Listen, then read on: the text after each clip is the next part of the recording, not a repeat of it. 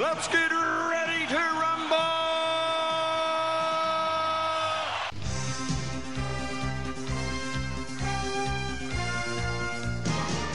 Hello and welcome to yet another special Netflix versus cinema. This one is all about our Oscar reaction because the Oscars happened this last week. If you listened to the show last week, you know I was speaking to our London correspondent Holly, who was attempting to watch every single film on the Oscar roster before she actually got to, before the ceremony happened. First of all, I should...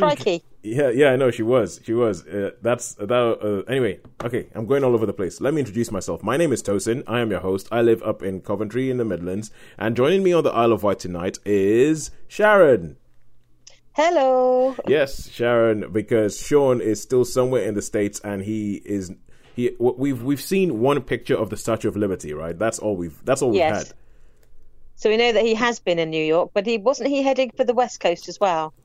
So yeah, carry on. I don't know which coast he's on. I wasn't sure which coast he's currently on, whether he is still East Coast or whether he was headed west. Oh, I don't even know if because there's a bit of me that thinks that he's supposed to already be back in the country. So it's all a bit kind of like, well, where is Sean? We could make like a Where game, is he? Yeah. like a Where's Wally, but a Where's Sean, to try and figure out where he's gone to. Yes. So, yes, Sharon, myself, Tosin, we're here, and we were talking about last week where Holly was, her and her film watching friend Steph. So, who I've taken to calling the Steph of legend because we keep hearing about Steph, but we haven't contacted her. We haven't had any contact with Steph. All we have is just what Holly tells us about Steph. We're not saying that Steph doesn't exist. We're just saying she's the Steph of legend. And so they were attempting to watch every single thing before the Oscar ceremony. And I think by last weekend they only had 3 films left. Crikey. Yeah, but last week they only had 3 films left. So at some point we're gonna have to find out what Holly actually thought about the final thing, what she actually thought about it. But this is left. So this week we're just going to have a reaction to what we saw on it, which means that it should be a shorter show. But then again, I have said that before in the past, and 3 hours later we finally gotten off the phone. So yeah. So right. Oscars. These are the big babies, and okay, we're called Netflix versus cinema. We had some things from Netflix that were going up for awards this year, like The Irishman, and but I think Marriage Story. Yep, Marriage Story. That's another Netflix thing that made it it into the list. I think those are the Two Popes. The Two Popes was up for... Yes, that had a lot of actor nods, didn't it? Yeah, the Two Popes was up for stuff as well.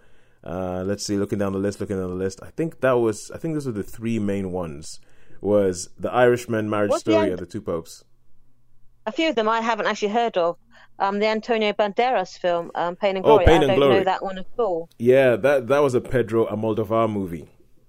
Yeah, so it's a Spanish movie, and Pedro Almodovar, he tends to be like the stuff he makes is art house. It's seen as art house. It very rarely gets a wide release. I think there was a period where Penelope Cruz was like, the hottest actress in the world at that time. And so so when she was in a Almodovar movie, it got a wide release. But I think at the moment it's gone that. But this apparently is quite a autobiographical film, but apparently Antonio Banderas is amazing in it. So yeah, we'll see. Let's see. What else do we have? We have. It turns out that I actually know somebody who was involved in an Oscar and a BAFTA winner. I used to. Oh. Yes. 1917? No, not 1917. Oh, then you had an Oscar. You had an extras friend who was in that, didn't you? Oh yes, I do. Yeah. I've got a friend who I was in the Full Monty with in Portsmouth, who ended up as an extra in 1917. But there was a film that was nominated and won the Oscar and the BAFTA for Best Documentary Short Subject, called "Learning to Skateboard in a War Zone" in brackets if you're a girl. And okay, I've seen the clips about that. I know nothing about it. Now this is part of the thing that I get about Oscars. is there's a whole bunch of, so there's the big things that are going to be in cinema, which you actually have a chance of watching, or the things that are going to be on Netflix, which you have a chance of watching. And, but I have no idea, where do you watch the documentary short subject films, the short films? Where do you watch them? The animated short films, the live action short films. Where do you actually watch these films? Because, I mean, I'm guessing they'll be shown at film festivals. I'm guessing that for some sort of thing for Oscars, they have to qualify, they have to have been in a cinema at some point. But it's not as if you have, it's not as if you go to the cinema to see a short film. So there's all these films. No, and they don't do the shorts before the main feature anymore, do they? That's just not a thing. Whereas they always used to. Yeah, they don't do that. And I'm just... And so I'm actually, because as I said, my friend Elena, and oh good Lord, I'm going to attempt her last name because it is, I believe, of Ukrainian origin. So I think it's Andriacheva. Okay. Yeah, Elena Andriacheva. So she was involved in it, and I know she'd been posting about it for a while. And then this, because obviously I couldn't find anywhere to watch the film, then the film starts winning awards, and I'm like, wait, hang on, this must be good. this must be good. Oh my god, where can I watch it? I don't know. I can't find it anywhere. So it's yeah. Anyway, I'll see if she's not too big time. It'll be good to see if I can actually interview her and say, where do you watch these things? So, tell us about this one, please. Tell us about it. Tell us about how we can watch the stuff that you make, because apparently it's really good, but we can't say it anywhere. Yeah. Bring back the small feature before the main event at the cinema. Then we can see these things instead of 25 minutes of trailers. Let's just watch a short film. I actually arrive half an hour after they tell me the film's going to start. And if I miss the first 3 minutes, so be it. So yeah. I think there's sense that I never, ever go in and the time it says, the film starts at this, I never go in then. Yeah. I normally go in within like the quarter of an hour after that, because part of me is thinking I might want to see one or two trailers, but then by the time you've sat through 5 and you said to afterwards, what were the trailers about again? You've forgotten. Yeah, what you've just seen. For me, it's even the fact that you have the adverts. Yes, and then you have the trailers. Like, why? So you have this sort of trailer sandwich where you have advert, trailer, advert. Then maybe we'll let you watch the film you actually came here to see. So it's a yes, yeah, it's too much. Okay, so shall we kick off and actually start talking about the Oscars and talking about so let's kick off pretty much in reverse order. So we'll go from the most important one and then go down that way. So we'll kick off with Best Picture, which is the big one. And so just to remind, if anybody doesn't know, the films that were up for this were Parasite, Once Upon a Time in Hollywood, The Irishman, 1917, Marriage Story, Jojo Rabbit, Joker, Little Women, and Ford versus Ferrari. Now, when you saw this list originally, what did you think? I thought, I don't know all of those films for a start. I've seen about half of them at the cinema, and some of them I thought that was just a Netflix thing. I didn't know it had a cinema release at all. Yeah. And yes, and I thought in years gone by that you only had like 4 or 5 nominations. There seemed to be an awful lot of nominations. Yeah, they increased it to up till 10 a couple of years back, so that more films could be recognized. But it's a bit rubbish because, quite frankly, only the winner of Best Picture is going to be very, very weird if the winner of Best Picture does not come from a film that has been nominated for Best Director, for instance, which only has 5. Yeah. So yeah. I can't remember whether Green Book was nominated for Best Director or not. I think it actually was, but it will be really, really weird. So essentially, there's 5 films in that Best Picture list, which you're like, well, they don't have a chance. So yeah, there's like, it's like, well done, well done for trying. Look at you making a film. Yeah, they're like this padding, aren't they? Yeah. It's like, we'll give you a pat on the back, but don't even bother turning up. Yeah, pretty much. Actually, oh my God, looking at this list, I'm just realizing this is the first year where I have seen every single Best Picture nominee. Crikey. Yeah, I have seen all of those films. I feel so proud with myself.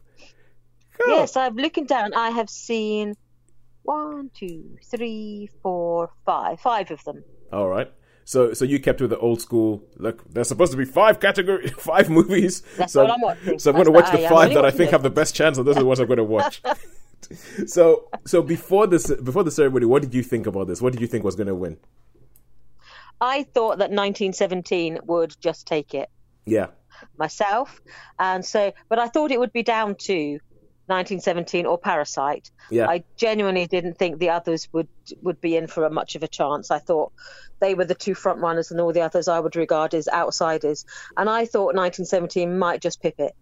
But then I think in the last couple of weeks, the buzz about Parasite has been growing, I think, quite a lot. Yeah. And I think as well, I don't want to be cynical about this, but part of me is thinking there's been a lot of pressure about, as we've discussed before, about diversity and about how they tend to vote, white middle-aged men tend to vote for white middle-aged films, as it were. Yeah.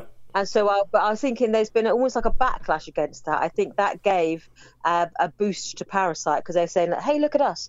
We're not these narrow-minded, people you think we are. We're going to embrace a foreign language film as our best picture. Yeah, yeah. So I thought I might be cynical, but I think there might have been an element of that in there.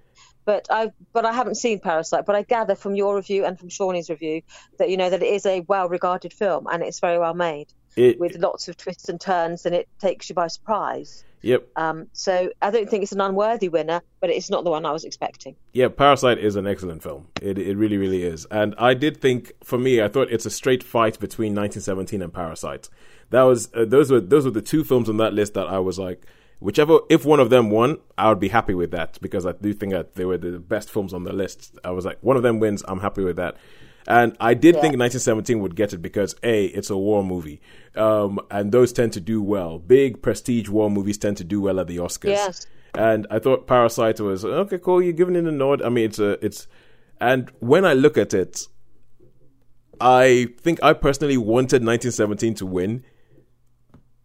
But I have to think, I do think Parasite, I do think it's the right answer. I think it's the right result. It is the right result at the end of it. They're 2 very, very different films. They're 2 very different films that affect you in a different way. They're both masterfully made. And I think I would just about, and that was probably the big shock, if you want. But I think the same thing as you, in the run up to the week before the Oscars, Parasite was everywhere. Like, like, as Claudia, when I told Claudia this, Claudia was like, "Oh, you mean like a parasite?" But yeah.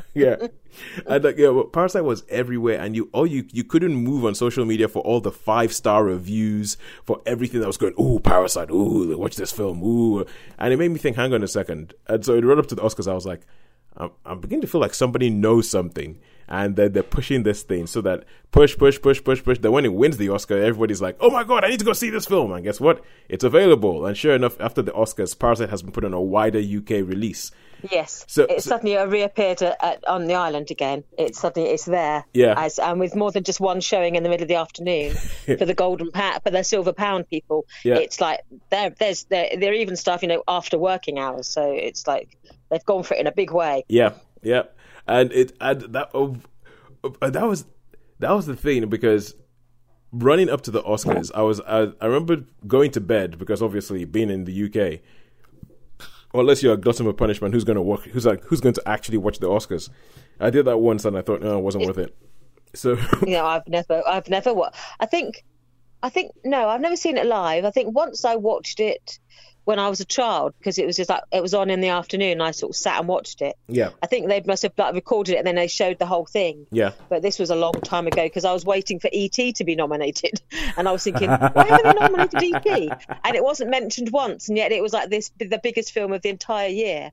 And that was the first time I actually noticed the Oscars, because I just had that connect between what was popular and actually what gets nominated. Yeah, yeah. And ever since, it's like not necessarily the most popular film of the year will actually get mentioned in the Oscars. Because I remember as a child just thinking, why aren't they talking about E.T.? Because surely that's the best film of the year. But they didn't mention it. So that's my first sort of acknowledgement that the Oscars actually exist. And that was 1981, 82 or something. Yeah.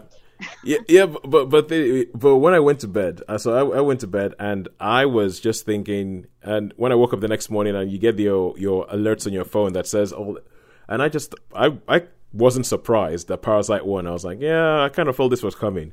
I felt this is coming. That it just built up this head of steam building up to the Oscars, and I still can't believe I saw this film that early, because I feel like everybody's going, oh my God, Parasite, amazing. I just saw Parasite. And I'm like, yeah, I saw it like 4 months ago. I was like, you mean, oh, cool. Okay, good. Yeah. I guess it is a good film. I guess it is. So, so Parasite, worthy winner. And I think the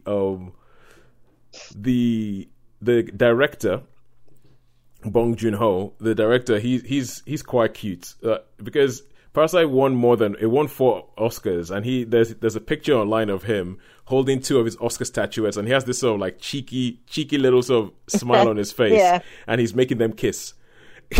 Oh, yeah, that's nice. Yeah, no, he's good. Yeah, he seems like fun. He seems like fun, and so yeah.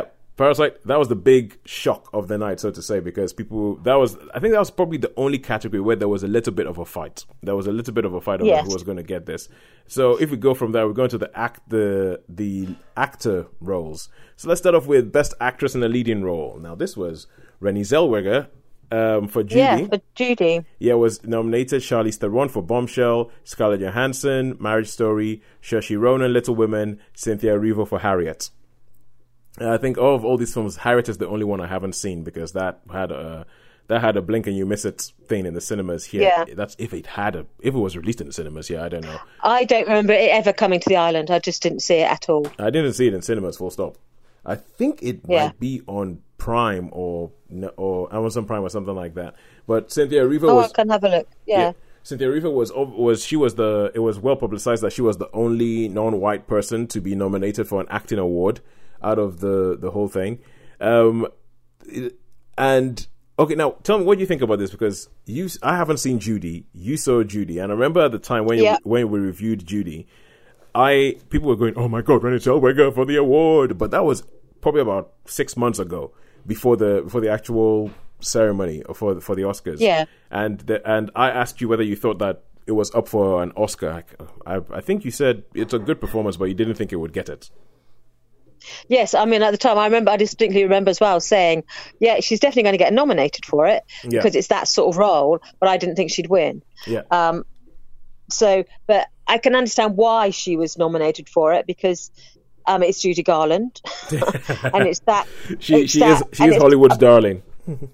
Yeah, and it is about Hollywood, even though it's like she was sort of in exile, basically, because Hollywood wouldn't employ her at that time. Yeah. Because of the way she was disintegrating. She was the product of Hollywood, and Hollywood destroyed her, and so she was in exile, and she had this sort of like mini renaissance before her sort of the end of her life in London. So yeah, it's sort of a story that Hollywood likes, doesn't it? It likes to sort of look after its own, as it were. It likes stories about itself. Yes. So I thought, now I'm not surprised it won it, but to me, there's elements about her performance that I liked, but to me, it wasn't quite Judy. I mean, if you see some of sort of Judy Garland's later roles, then to me, it wasn't quite right. But yeah, I can understand how Hollywood would sort of certainly love it. But thinking of the other roles on there, the other actresses, yes, I would probably say, that was the most sort of performance, because a lot of, they do like the ones where people do the crying and the screaming and the emoting, don't they? Look at me, I'm acting. Look at me acting. Yes. They like you to earn your award, so they don't tend to reward subtlety. Yeah. So I can understand how, they like this. Look at me, I'm being Judy. Yeah. So I think Jane Horrocks is like would probably be the perfect Judy, but that's not the sort of role that she would be cast in. I love that. I know. I totally see what you mean. I totally see what you mean. Jane Horrocks is Judy. Give her an Oscar. Yeah. I mean, I think Charlize Theron was really good in Bombshell. But again, what you said, I think it's about subtlety, and I've begun to realize that I actually really I'm beginning to appreciate the subtle performances. Like, I recently saw Can You Ever Forgive Me, which was up for Oscars last year. And I saw it in the run-up to this year's Oscars, and seeing Melissa McCarthy in that film, I was like, oh my God, she's amazing in that film. But it's a very subtle performance, which is very different from the usual stuff you will expect from Melissa McCarthy. And it's I really, really like the performance, and I compared it to something like we're going to get into Best Actor in Leading Role in a second, like Joker, Joaquin Phoenix, which is, it's kind of like the more, I'm acting, look at it yes. I'm acting, and I was like, man, I want love for the subtle performances that actually so like, look like humans. But I'll say the one ones thing. where you don't think they're acting, you think, oh, they're just being themselves. Because I remember watching a performance by an interview actually with Hugh Grant, and they were saying to him, this role is quite different to your normal roles, and this is quite different to you. And he was saying, oh yeah, that's acting. And I think it's only now when you see him taking more diverse roles that you realise he does actually act. Yeah. And it's because he's done this sort of like the hammy English acting thing for so long. You forget that there is subtlety in there, that he does actually have a craft. And I think it's the ones that are the subtlety is like, I think it's a real craft, because they become a real person. You forget that this is an actor putting a role on, and you think, oh, they're just playing themselves. And it's like, well, no, they're not. They're just inhabiting this character. So their every gesture and their phrasing is not, I'm not saying someone else's lines. These are the lines that I would say, because this is what I'm thinking, and this is what my mental process is like coming out of my performance. So you can see, I think the subtle is where the real craft is, whereas we tend to the big hitters is what tends to be the ones that get the nods. That give you that Oscar moment, that you can have the grandstanding moment. I think because Johansson is really good in Marriage Story, mega like what we're talking about, subtlety, really subtle. Now Saoirse Ronan in Little Women, I'd like to get your take on this, because I look at this and I look at the performance. I liked Little Women. I really, really like Saoirse Ronan. But when I looked at the performance, I don't look at it and think, oh yeah, Best Actress, like put that thing up for an award. And it's almost as if, you know how you were saying a little bit about was it you were talking about, was it Parasite or something else like that it's like we'll just give it to something because like people saying, oh, we're going to vote for that because to show that we don't have a diversity problem. So with Little Women, I feel like almost as if Little Women became this lightning rod film for, oh my God, why are we not recognizing films that are about women, that are directed by women and all that? They still didn't get a directing Oscar for or a nomination for directing, but I feel like almost. I honestly feel. But it got the nomination for the Best Picture, so you normally find they tend to go hand in hand, don't they? But a few times in recent years they have done that disconnect between a Best Picture and the Best Director. And you think, well, aren't they sort of inextricably linked in many ways? But they do have that disconnect. Yeah, they do.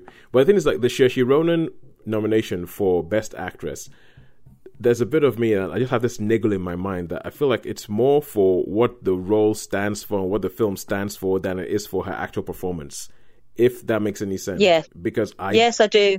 Yeah, I don't feel like the performance was... It felt like the kind of thing she can do in her sleep. Now, maybe that means that she's been so good for so long that the things that she can do in her sleep I now take for granted. But it didn't particularly feel like, oh, I would list that in my top 5 performances of the year. No, I think she was perfectly competent in it, as she is, and I think, as you say, her craft is such that she can carry a role like that without any trouble. But no, I wouldn't have said it was outstanding in any way. But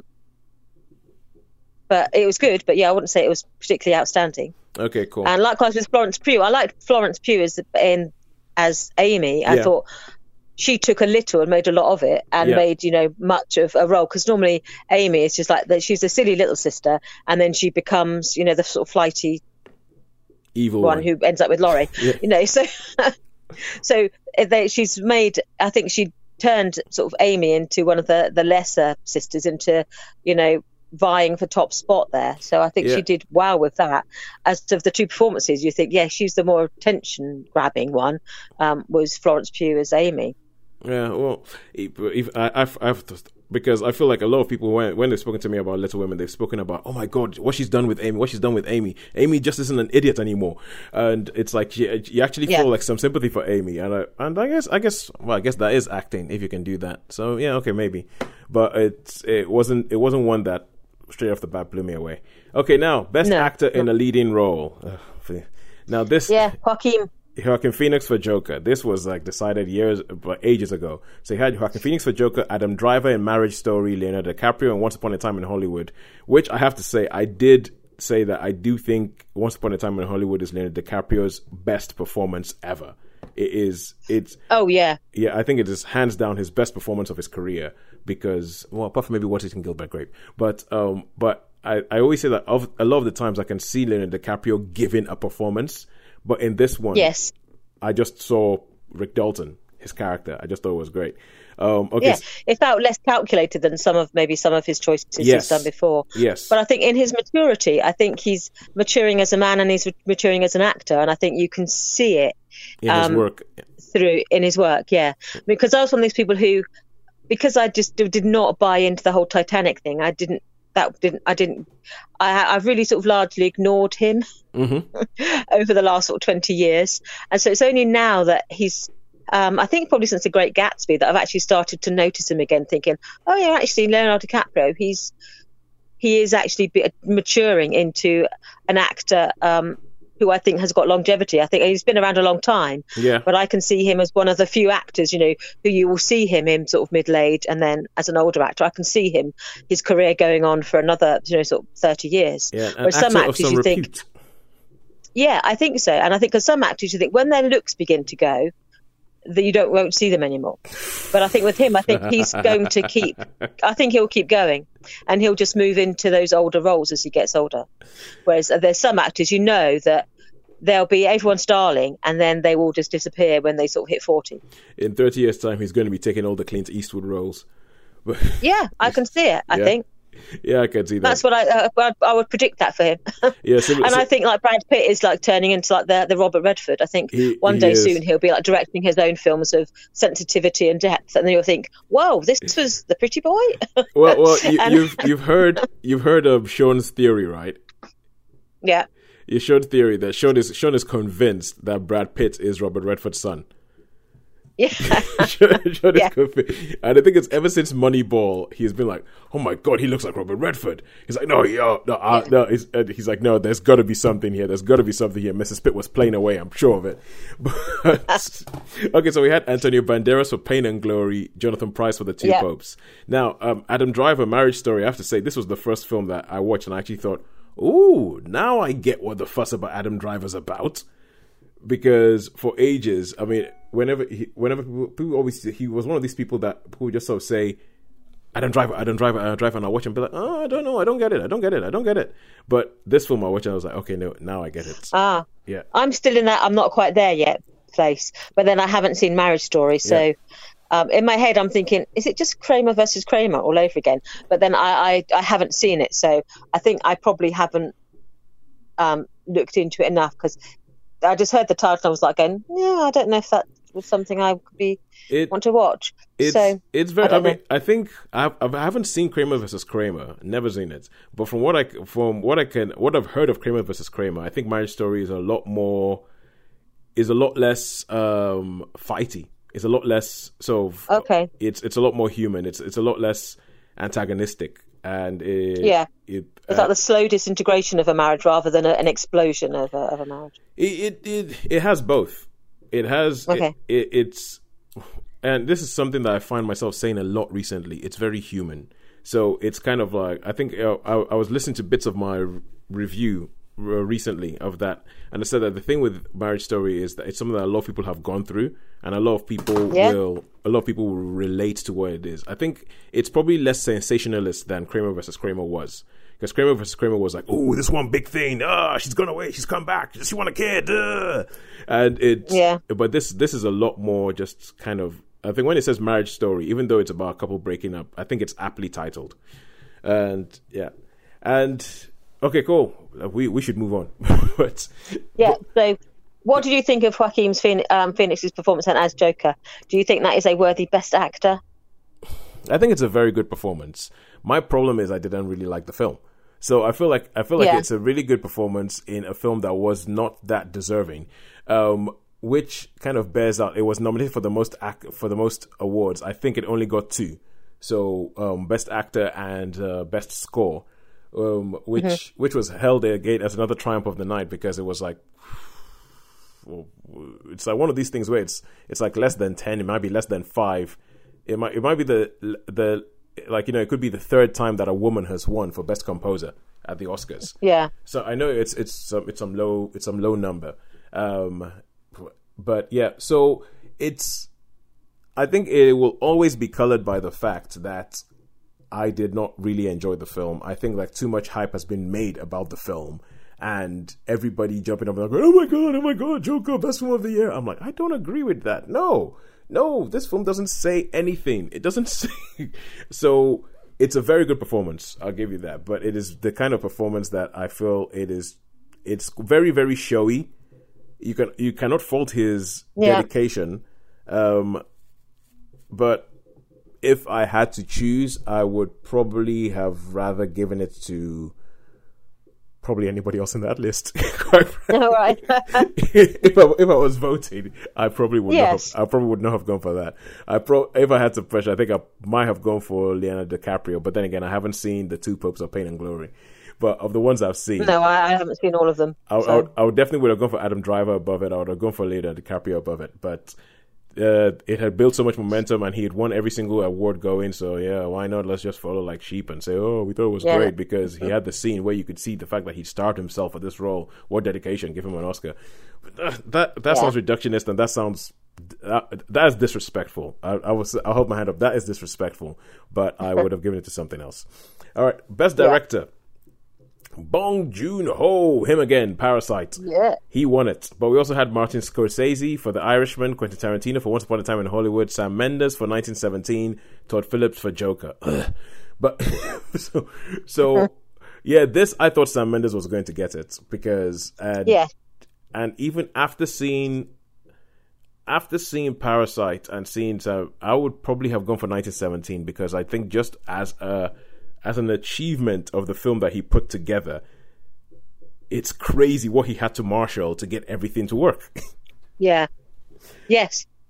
He is like the conductor of an orchestra, wasn't he? Because there's so many things to draw together to make that good, get that perfect sound, as it were, if you're using the orchestra analogy. Yeah. So yeah, he did draw all those bits in to make this really accomplished work. And I think the fact that it didn't become like a sort of the cameo of the moment thing, it wasn't. Yeah. Because it's so easy when you get famous actors, it becomes almost episodic. Yeah. And it's like, oh, there's that bit with them and there's that bit with them. But there was this sort of the story, the thread running through it all. You know, you didn't lose sight of that, even though you had these suddenly very famous faces are popping up at different points. Their story wasn't about them. They sort of added to the story. So yeah, I thought he mastered that sort of the whole thing, sort of superbly. Yeah, I really think so. And I think he would have been a worthy winner. Yeah, so obviously Parasite built ahead of the scene, but for me, I would have gone for 1917. Like if we were Academy voters, like, in the future when we've made our own films and we've been invited to join the Academy, we will vote for 1917 for Sam Mendes. What do you? And a side note, I know we sort of go down our rabbit holes every now and then, yes. But what do you think about the requirement that some people think that people who vote should actually watch every single film that's been nominated, because that there's no requirement for people who can vote to actually watch the films? I think you have to. I think it's. I don't understand how you can. They give you a short list of 5 things, and they say, out of these 5 things, which one's the best? And you go, well, I've only seen that one, so I'm going to vote for that one. That's stupid.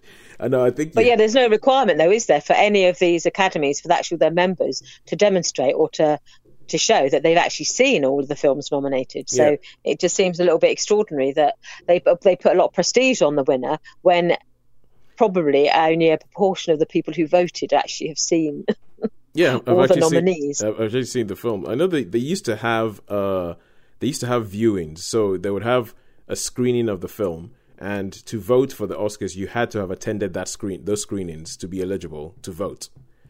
Yeah, that makes more sense, doesn't it? Yes, the problem is that that's pretty time consuming. So what they started doing is that they started sending out Oscar screeners. And I remember when I was in LA, this was in 2005. Because obviously everybody in LA is one way or another is trying to get into the film industry, and there was somebody there who was working as an assistant for an actor who was part of the Academy, and so so we went out to his house, and he had been given all these Oscar-nominated movies as screeners, and they send them out on DVD, and they'll send them to all the nominees and say, please watch this and then vote. And they assume that once they've sent you the DVD, you've watched it. You watch it, yes. But so he got his assistant to watch them. well, I think there was some he didn't even watch, and he just gave them to he just gave them to his assistant. Was like, yeah, take these. And so we went around this guy's house. I just had an Oscar binge, and you're watching the film, and then every now and then across the screen the words will come, for Oscar screening purposes only, and it will float across the screen from right to left, and I will leave you to keep watching the film. And yeah, and as I said, as I've grown older, a bit like you sitting down going, hang on, where's E.T.?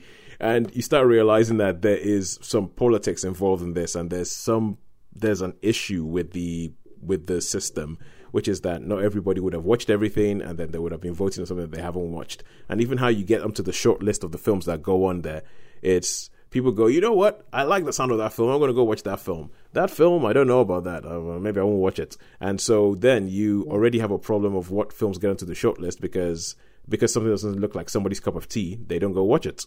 But yeah, so it doesn't even get considered. Yeah. Yeah. So it has issues. But hey, well done, Bong Joon-ho. Yes. I think I agree more with the screenplay award that Parasite won than I do with the director one, because I think the story of Parasite and the construction of that story, amazing. But I feel like as a director and what Sam Mendes had to sort of marshal to get 1917 made, I think it's more impressive. Right. Best actor in a supporting role. Our winner was Brad Pitt for Once Upon a Time in Hollywood. Yes. Finally, he wins he's won an Oscar before, but finally he's won one for acting. So Al Pacino. What did he win his other one for? I can't remember. Was it producing? He was a producer on 12 Years a Slave. Right. Yeah, because that was produced by his Plan B production company. Best actor in supporting role, we had Brad Pitt, Once Upon a Time in Hollywood, Al Pacino in The Irishman, Joe Pesci in The Irishman, Tom Hanks, A Beautiful Day in the Neighborhood, and Anthony Hopkins in The Two Popes. Yeah. What were your thoughts? Of those two, I actually did rate Tom Hanks in A Beautiful Day in the Neighborhood. Yeah. I thought that was again a subtle performance. We're used to sort of Tom being Tom, he's a nice guy, so he can play a nice guy without any effort. But I thought there was subtlety in that he can convey someone's goodness without making it seem fake. Yeah. And I think people can convey sort of evil, they can convey anger, they can convey some of these darker emotions. But I think playing someone who is genuinely good, I think it's probably quite hard, because you can make them not real, or you can make them seem fake. Yeah. And so I think there was, again, we use that word, I think there was subtlety in his performance that I appreciated. And you get the feeling that, this Mr. Rogers was who he pretended to be, but what you saw was what you actually got. Yeah. And I thought to convey that with sincerity, I think it's probably harder than we would probably think. So I did rate Tom Hanks's performance as Mr. Rogers. Oh. But I did like Brad Pitt as well. I liked, again, this sort of, I suppose you can say he's like an aging Hollywood stuntman, isn't he, in the film? and Brad Pitt, he's still a very handsome man, and I think, but he's embracing his maturity in a sort of different way. And in this film, he was. I thought his best he's been for a long time. Yeah. I think so too. But I think a bit like, how you say Tom Hanks can do nice guy in his sleep. I felt like Brad Pitt can do cool guy in his sleep. And, And in Once Upon a Time in Hollywood, he was the main essence of his character of Cliff Booth is he's cool. He's cool. Yes. And I thought the even down to his like moccasins. Yeah, he's cool. Yeah. Yeah. And I thought the subtlety in the film, like, you know, you talk about Tom Hanks saying like he can be nice, but it doesn't feel like a lie. It doesn't feel like it's twee or anything like that. And I think the subtlety with Brad Pitt's performance is he's cool, but he's also quite dangerous. You never. I did love the scene with Bruce Lee in that film. That I thought that was just for me was the best scene in the film. Yeah. Yeah, I quite like that so scene. Even though yeah. people did have issues with it, I don't quite agree with a lot of the issues that people were complaining about with that scene. But yeah, I agree. I don't think they're like sneering at Bruce Lee. I don't think it's sort of like sneering at him, but he was quite pompous, wasn't he, in some ways about how he would speechify quite a lot, and I thought that was just like the perfect response to it. So even though I'm a fan of Bruce Lee, I did like that scene particularly. Yeah. I went to see this film with my brother, and so we both did sort of chuckle at that particular bit. We thought that was funny. Yeah. So yeah, I think this was probably. So on the whole, I'm pleased with Brad Pitt. Yeah. Yeah, I think it was probably one of the most even things where I was like, yeah, whatever. I was like, whichever one of them wins, all that. Nice to see Joe Pesci and Al Pacino back up there as well. Best Actress in Supporting Role. Laura Dern was our winner for Marriage Story. Margot Robbie was nominated for Bombshell. Florence Pugh for Little Women. Scarlett Johansson for Jojo Rabbit. Her again. Kathy Bates for Richard Jewell. Now, if you haven't seen Richard Jewell, have you? No. Yeah, but Sean and I, when we both said it, we said Kathy Bates for Richard Jewell. Really? Well, what's going on here? And it almost feels like, oh yeah, she came back and she did something. Let's give her a nomination. Yeah. But I don't think it wasn't. There isn't much to that role. Scarlett Johansson is really good, really affecting in Jojo Rabbit. You've seen it, right? Yes, yeah. Again, I thought it was good, but I wouldn't have said, wow, that's an Oscar-winning performance. Same here. I thought, it was perfectly competent, but I didn't quite buy her accent. But then I think that was part of the deliberate thing about that film, wasn't it? That they didn't have to do perfect German accents. It was like hinting at a Germanic accent. Yeah, there were sort of like slight inflections of German. Yeah. Yeah, so I didn't quite buy her accent, but I liked the film. I liked her role in it, but no, I wouldn't have said, wow, that was an amazing performance. You deserve an Oscar for that. So I'm not surprised she didn't win. I did rate Florence Pugh, but I haven't seen all the other roles, so all the other performances. So Laura Dern, I get the feeling that people liked what she did in Marriage Story, so well done her. I liked what she's been doing in Big Little Lies recently. She's suddenly sort of had a bit of a resurgence in her career, hasn't she? Where she has in the last sort of like 5 years or something like that. She's popped up in Star Wars. She's just showing up in all these things. She popped up in that film Wild with Reese Witherspoon. And it's just kind of as if people are just beginning to realize, you know what, Laura Dern is pretty cool. And this, I think she's gone through that. Sorry to interrupt. No, I think she's gone through that thing with an older actress where she's like come through the other side of that awkward age, if that makes sense, because she's moved out of that. She's not the young woman anymore, but she's moving into that. I'm still glam and I've still got it, but I'm a woman of a certain age. So I think she's transitioned into that role, and I think she'll probably she will see her around more often. But there's some actresses who sort of come into they're popular and they're young and beautiful. Yeah. And then they sort of fade, and then some of them, find a new role. They find their new niche for themselves. And I think she's one of those actresses who's found it. I would say, you said that she's glam. I'll say, yeah, my God, she's glam. But yeah. And but the person whose career trajectory this reminds me of is actually Matthew McConaughey. How he was just sort of like, people had consigned him to the rubbish heap, quite frankly. It's like, go make rubbish rom-coms. And then, you're getting a bit old for that now, aren't you? Then he started making all these interesting choices and showing up on all these weird things. It started off with with Laura Dern with Big Little Lies, an HBO TV show with True Detective.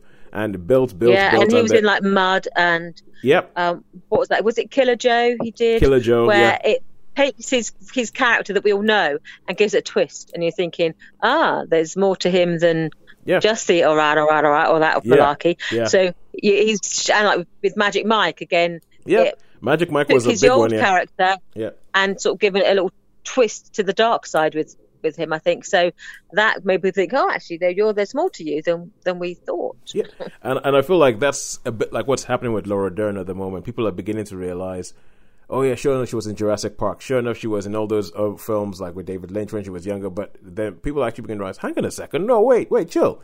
She's a really good actor. Yeah, she can do her stuff. She knows her stuff. Yeah. So when I think about Marriage Story, I'm trying to think about scenes, and I guess it's like a subtle performance. This is the kind of thing, right, that makes me feel she won it, and a lot of people in the showbiz have been through divorces. And I reckon that they probably recognize the character she was playing because she plays a divorce lawyer. I think they probably recognize the character she was playing. I'm going, oh my God, yeah, that's so spot on. And that is what, because for someone like me who has not been and hopes to never be through a divorce, I'm just watching it as a performance and going, oh yeah, that's pretty good, but what's different to what she does to what somebody does in an episode of Law and Order? But and once again disrespectful. I'm sorry, but yeah. All right, best international film, and this is where we are going to be like, yeah, we have failed. Because the only film on this list that we've seen is Parasite. So but then again, from what we were speaking about, that means we could be Academy voters, and based on the fact that we've seen one film, we could vote, and we could say, yes, Parasite is the best international feature film.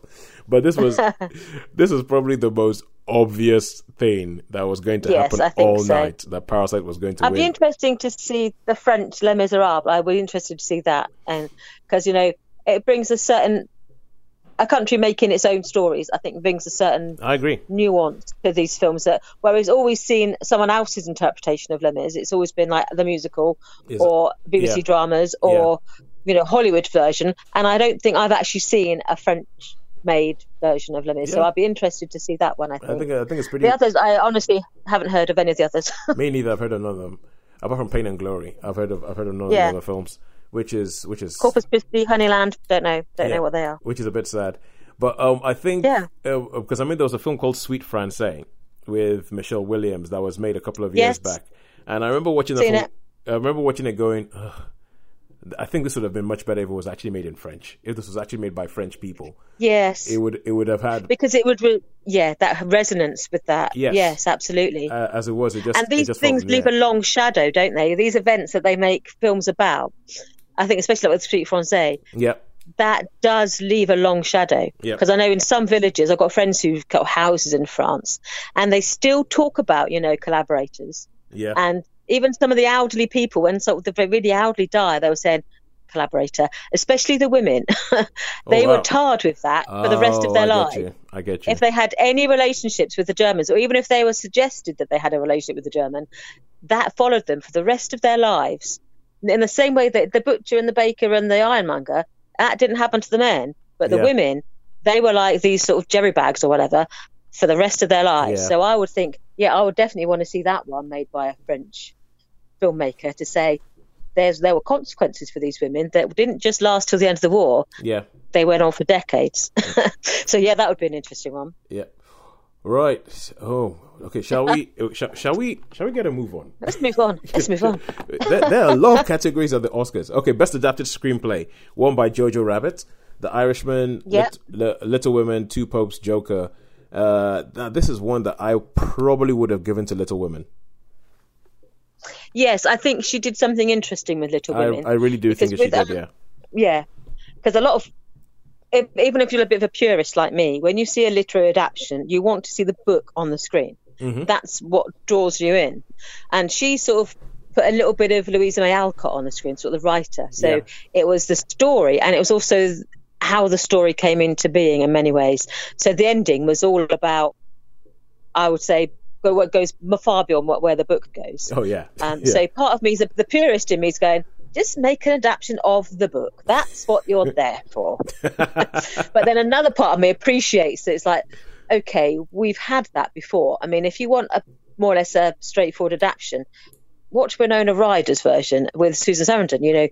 That's a perfectly competent, good version of the book. Yeah. But if you want something like with, Little Women Plus, then this is the film for you, because it takes that story and it gives you layers that that you wouldn't necessarily would find in a normal straight book to screen adaptation. And I actually think this film, or along with Queen and Slim, because Queen and Slim is like my atrocity of the year, which is no, not the film. The film's, I love the film, but I mean the idea that the film is not at the Oscars, that it was omitted, any category whatsoever. That for me is my atrocity of the year. That Queen and Slim is not here. But those are two films that I feel like Little Women, and they've gone, okay, what times do we live in now? What are the hot topics? And there's things in this story we're going to tell that are going to touch on it, but we're going to do it in a way that isn't preachy, that isn't kind of like, whoa, obviously, if you have a brain, this is what you should do. But and I think the way Queen and Slim does that with race relations, and the way Little Women does that with representation for women and women having their own agency, I really, really like. And so for that, I think the fact that she took that source material and she managed to pull those themes out of it while still being faithful to the source novel, and then at the end just sort of putting a sort of social commentary pretty much that says we need to recognize the woman who came up with this story. I quite like that, and I thought it was a very, very delicate balancing act that she pulled off in that. So I think for best adapted screenplay, I think it did work. I was really, really hoping Little Women would get that. Best original screenplay, Parasite won that. Marriage Story, Once Upon a Time in Hollywood, Knives Out, and 1917. Yeah. I mean, there's a bit of me that would have really loved Knives Out to have won it. I think I would have. The thing is, if Knives Out had won it, I don't think I would have agreed, but I would have been really, really happy. Yeah. It would have been like when you're watching a football match and your team plays rubbish and then manages to score like a goal, nick a goal in like the 85th minute, and then hold on and win the game, even though you know that you should not have won that game. You're still really, really happy, but we should really have won that. And I think that's how I felt about Knives Out. I was like, I'll be really happy if it wins, but I probably don't think. I think for original screenplay, I do think Parasite is a deserved winner there, because it is like, yes, it is original. Story wise, it's like, well, wow. Yeah. I haven't seen this before. I don't know whether that's how they make films in Korea, but this stands out. Then going on to best animated feature film, this was it was not a feature yet. Toy Story 4 won it. Toy Story 4, I did like it. It was good. I do not understand how on earth How to Train Your Dragon: The Hidden World is on this list. I do not understand this, and I know I'm the animation guy on this podcast, so I'm not going to go off on one. But that film was not good. I'm sorry, it wasn't. Missing Link was way better. We respect your experience in this category, because I have none in this category. Yeah, but even I was looking at this list and thinking, I've only actually heard of two of those, which is How to Train Your Dragon, because I'm aware of that there's a franchise and there's a load of books about it, and I've seen Toy Story 4, which I personally, as it was my animation of the year, I don't really count Frozen 2, because that was, yeah. I was, I was actually quite happy that I was quite hoping that Frozen 2 was not on this list, even though I would put it happened and I've moved on. Yeah, but I think Toy Story 4 for me, that's the only one I'd actually have seen, and I was like, I loved it. It was my animation of the year, so let the Oscar have it. It was, I was like, it was the only one I saw, and like most Oscar voters, that qualifies me to say, that's a worthy winner. Close enough for me. Well, I saw Missing Link. So that was like a stop motion animation thing from Laika Studios, who did Kubo and the Two Strings. That Missing Link it is quite good. It's like a sort of old fashioned adventure story. I Lost My Body and Klaus. Those are both Netflix movies. They're both on Netflix, and I have them on my list, and I haven't seen them. But animated feature. We'll move on. Did you think there were any omissions, though? As you are our expert in this subject, did you think there was a glaring omission where you thought, hey, that was a really good piece of art, and animated art. Do you think there was an omission this year that you think could have had a nod that didn't get it? No. Okay. The long and short of it is no, because you say that. I'm actually trying to think. Well, what animated movies did I see in the last year that were particularly sort of standouty, and I can't really think of any. Oh, Shaun the Sheep, Farmageddon. Yes. That would have been fun. That would have been fun. I mean, I know. Wallace and Gromit: The Curse of the Were-Rabbit won an Oscar. So, but Shaun the Sheep, essentially, it's like a kids movie, and I think most people thought of it as a kids movie. But everybody I know who's watched it has said, "Oh no, it is so clever and it's so cine literate as well." So yeah, I think Shaun the Sheep is a bit of an omission there. Best documentary, we had American Factory winner, Edge of Democracy, Honeyland, For Sama, The Cave. Seen none of them. Although For Sama is now on Channel 4, on the Channel 4's online website. And For Sama sounds worthy in the best sense of the word. For Sama sounds crazy in the best sense of the word. So that's something I'm looking forward to watching. But and Honeyland appeared as one of the best foreign features. So obviously it's a documentary and a oh, really? feature film. That's the same film? That was. I'm sure it is. It's got the same. Yes, it's the same film. All right. Best foreign language film and best documentary. So, okay. So, that isn't a drama that I thought it was. So, it's a dramatic documentary, obviously. Oh, interesting. Oh, now, this is why we need to find out. Where can we watch these things? Yes, let's just get them out there. I'm going to go speak to Elena. We're going to be like, Elena, where can we watch these things? Why are they not anywhere? This is why Netflix is going to win.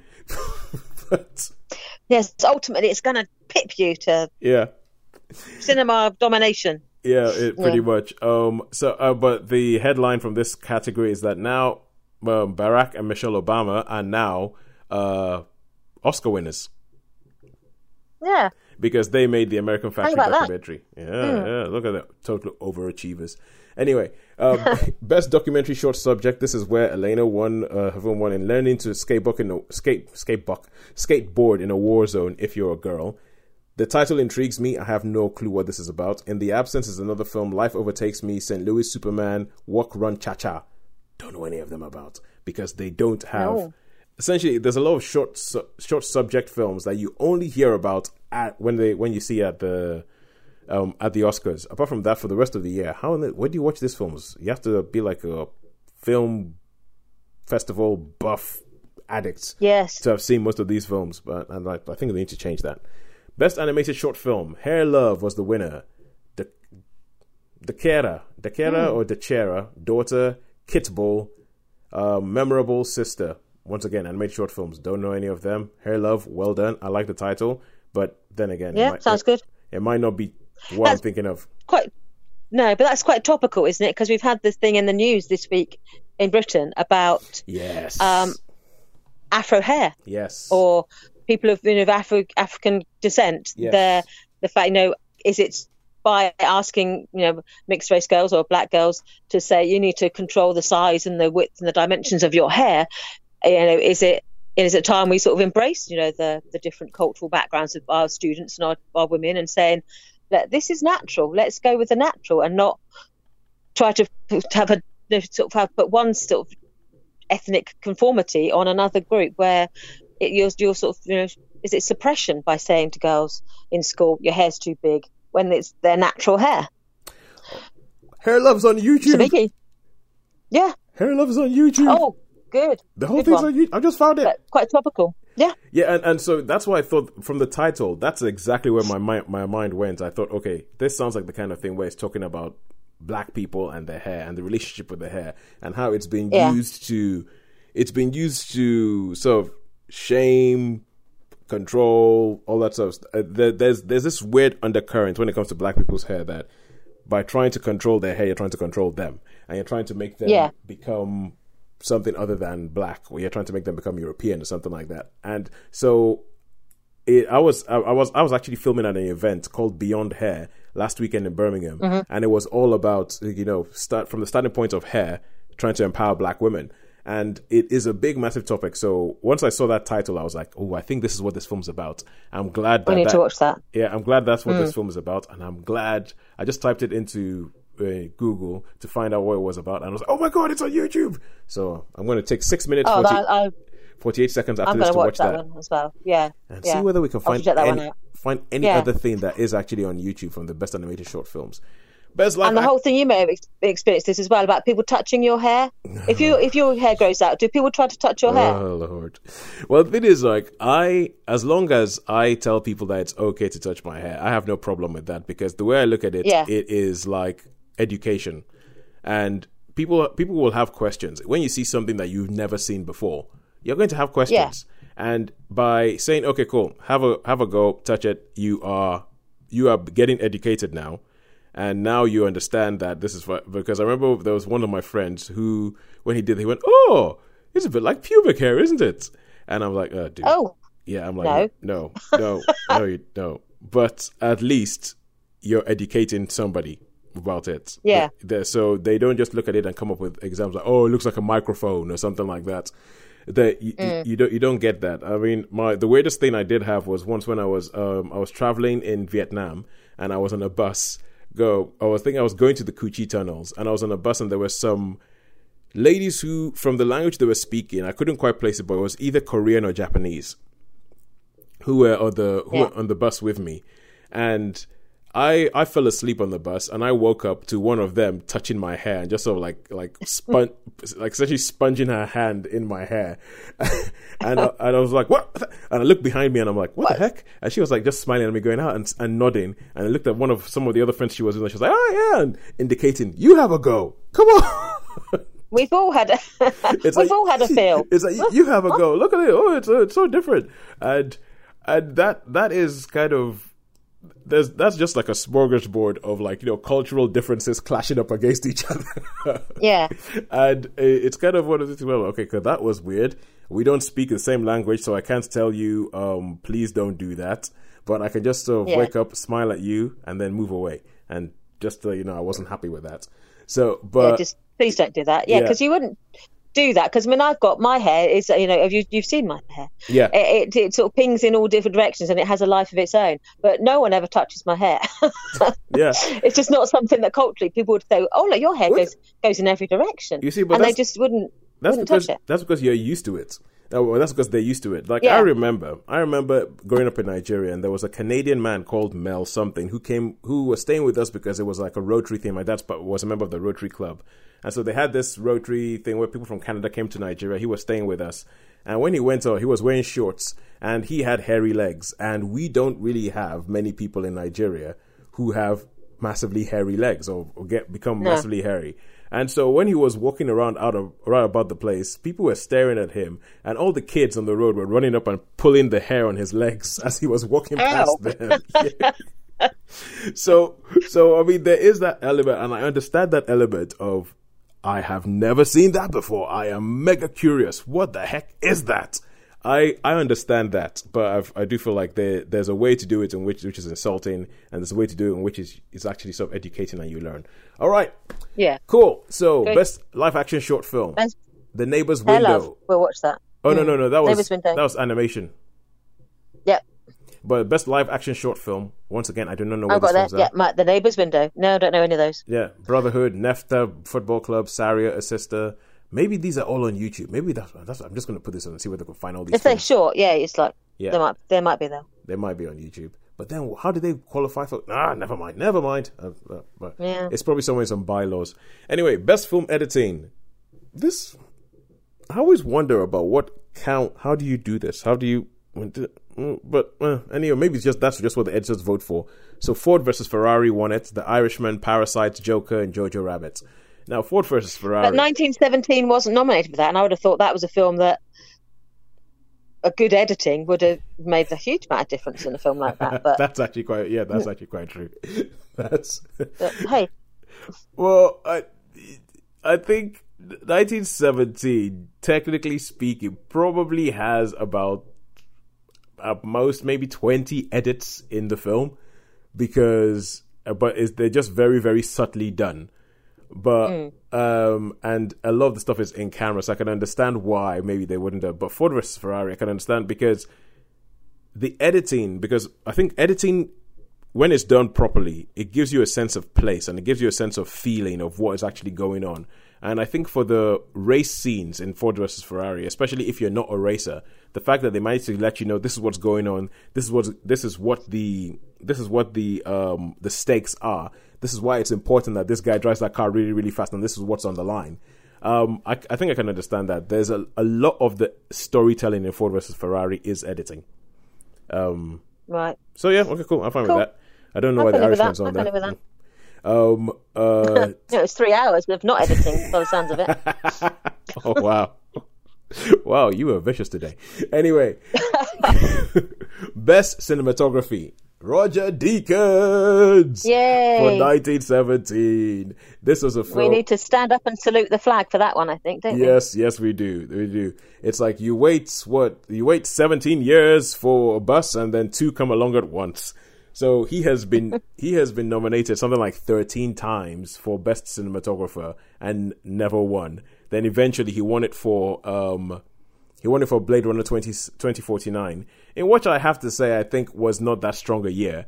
But then once I saw 1917, I was like, yeah, he's going to win it. You've got to. Yeah, he's got to. I mean, look at what we're watching. Are you looking at what I'm looking at? How the hell did he do this? Yeah. And I think 1917 was the only film I saw this year that you seriously sitting down there going, how the hell did they film this? How the hell did they make this work?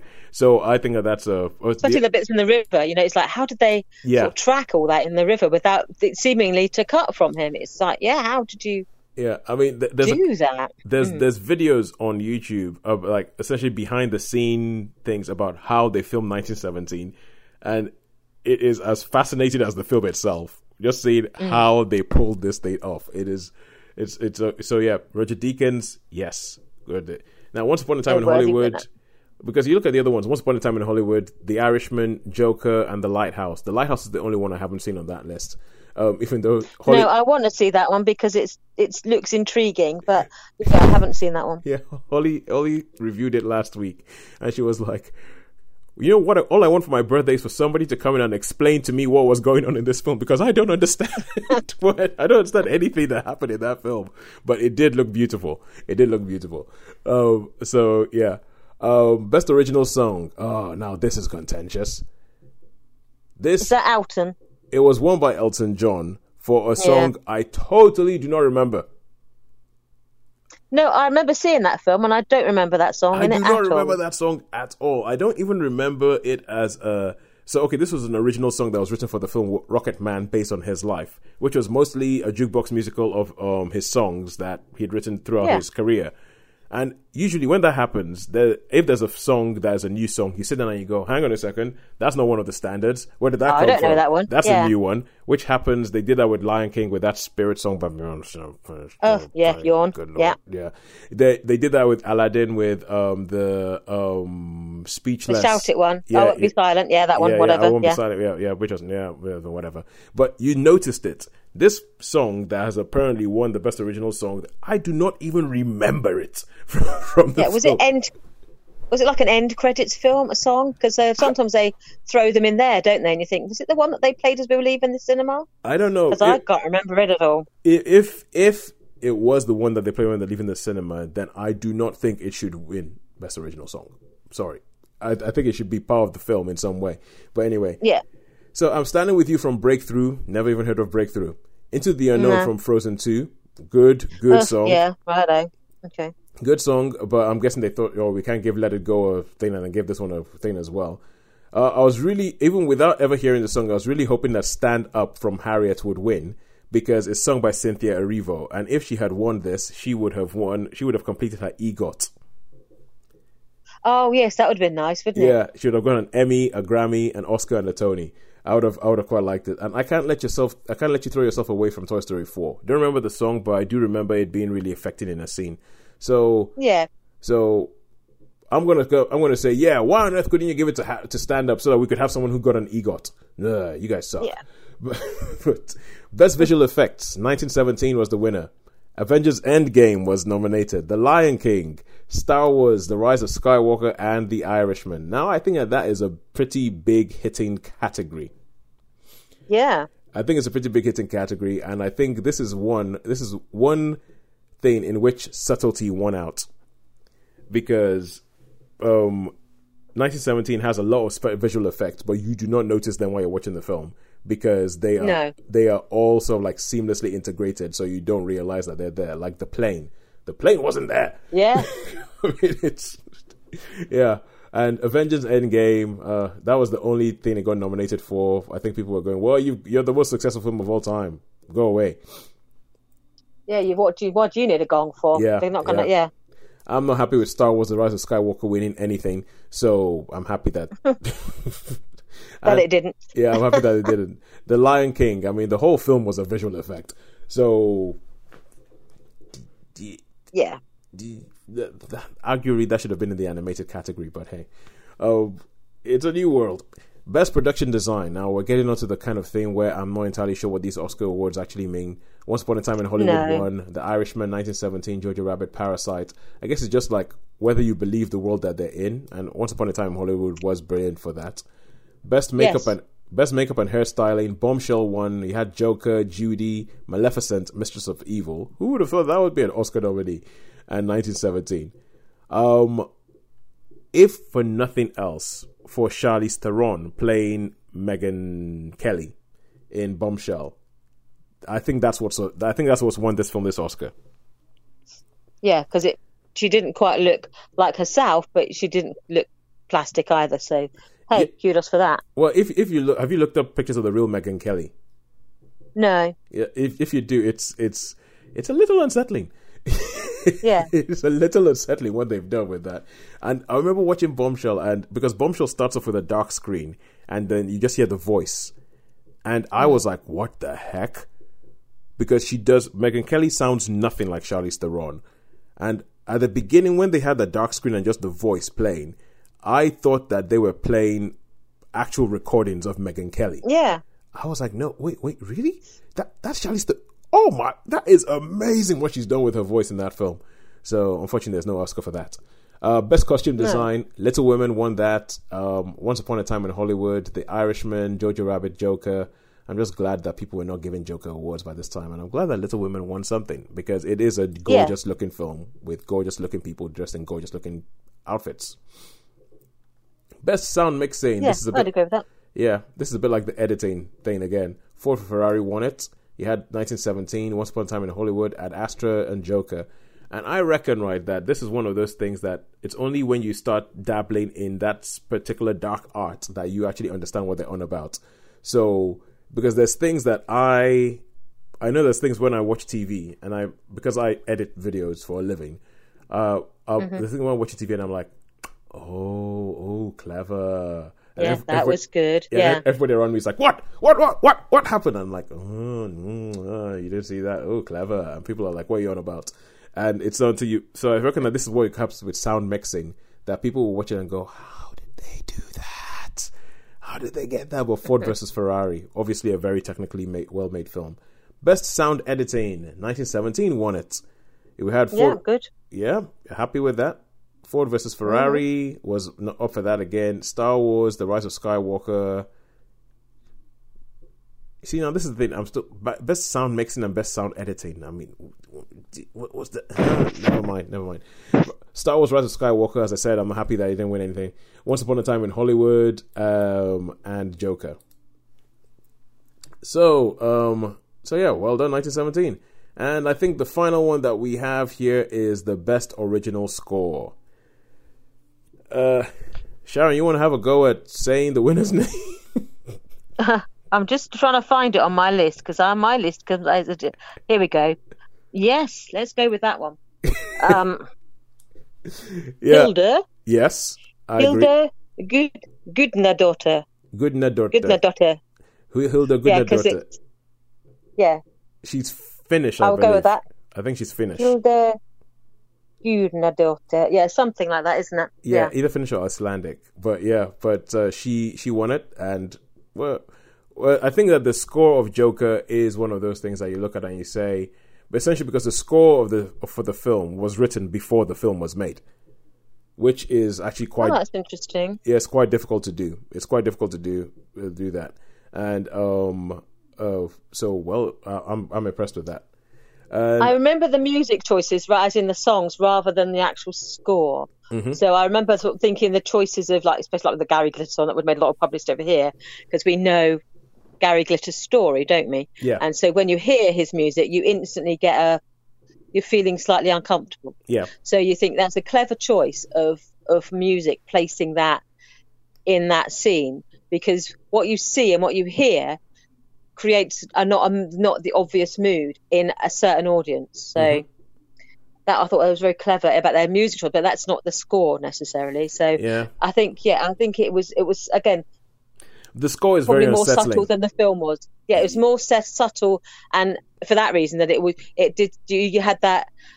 you heard that descent into madness, as well as saw it. So yeah, that was a clever piece of inspired. Yeah, bit of stuff. Then we have Thomas Newman. I think that was 1917. I'm not sure. Yeah. And then Little Women, Alexander. Is this Desplat or Desplat? I don't know. Desplat. I have no idea. Desplat. Marriage Story, Randy Newman. That is a good score. This music choices in Marriage Story are quite good. And Star Wars: The Rise of Skywalker. I know it's John Williams. We love him and he's a legend, but I'm still happy that Star Wars didn't win anything. So, so yeah, that was it. I think all in all, generally speaking, a bit kind of like, well, for the big ones, it was like, yeah, whatever. It's not sure what this was all about. Yeah, I don't think there's any real surprises. There's a few where you're going, really? But I don't think there were that many you'd say genuinely, that was a shocker. Oh, no, there weren't like, if there were any surprises, there were good ones as opposed to bad ones. Yeah. So, because some years you go, wow, okay, did you see the same film I saw? Yeah, but this year I didn't have that feeling so much, not with all of them anyway. Well, I did with the nominations when they nominated Joker for like everything. I was like, what? Yes, do you think? I know last year. Is that the same Joker? I know. Last year I had issues with Green Book. Last year. I was like, really, best film. I think sometimes the best film especially with the Oscars, I think, because like for things like going back a long time now, but I haven't got over it. It's like Braveheart. I think, really, was that the best film? And so some of their choices, you think, no, history has shown that you were not right on that one. Okay, now the thing is, Braveheart came out around about the time when I was getting into my film buffery, and I loved Braveheart, and and that was before I was living in the UK, so I did not understand the problems that Scottish people might have with it, and the fact that you had Australian of American origin or American of Australian origin playing a Scottish man with an accent that I didn't get any of that. So just as a film, I loved Braveheart, and I think Braveheart got me into sort of like more serious filmmaking. Going, oh my word! Okay. Oh, yeah. So it will. For that reason, okay, I forgive it.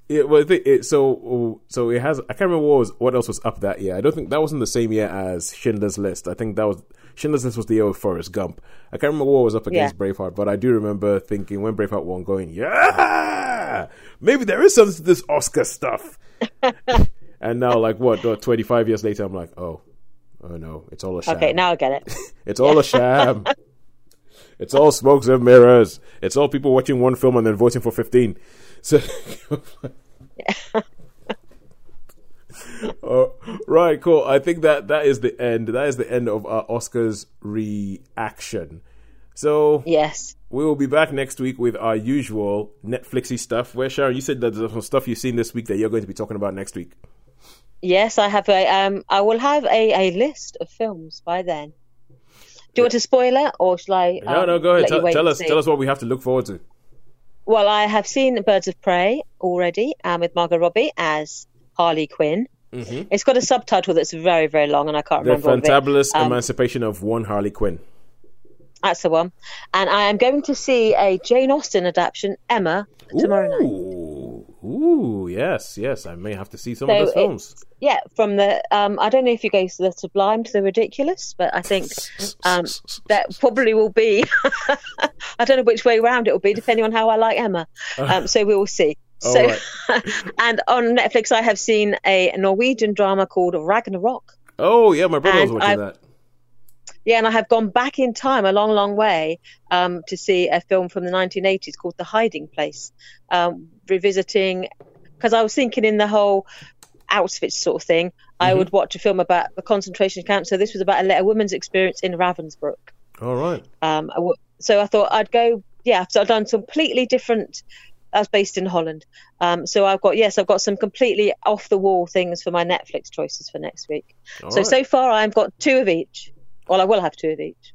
All right, good. And I will go and watch some things and then get back and let you know what I thought. Right. And Sean will have about 20 from being on the flights that he's been on various flights. So he will have a list of 20 long. Yeah. I am sure. Oh, we might have to do another 2-parter next week. Sean special. Okay. All right. Until that time, thank you so much for listening all the way to this point. And it's a goodbye from me.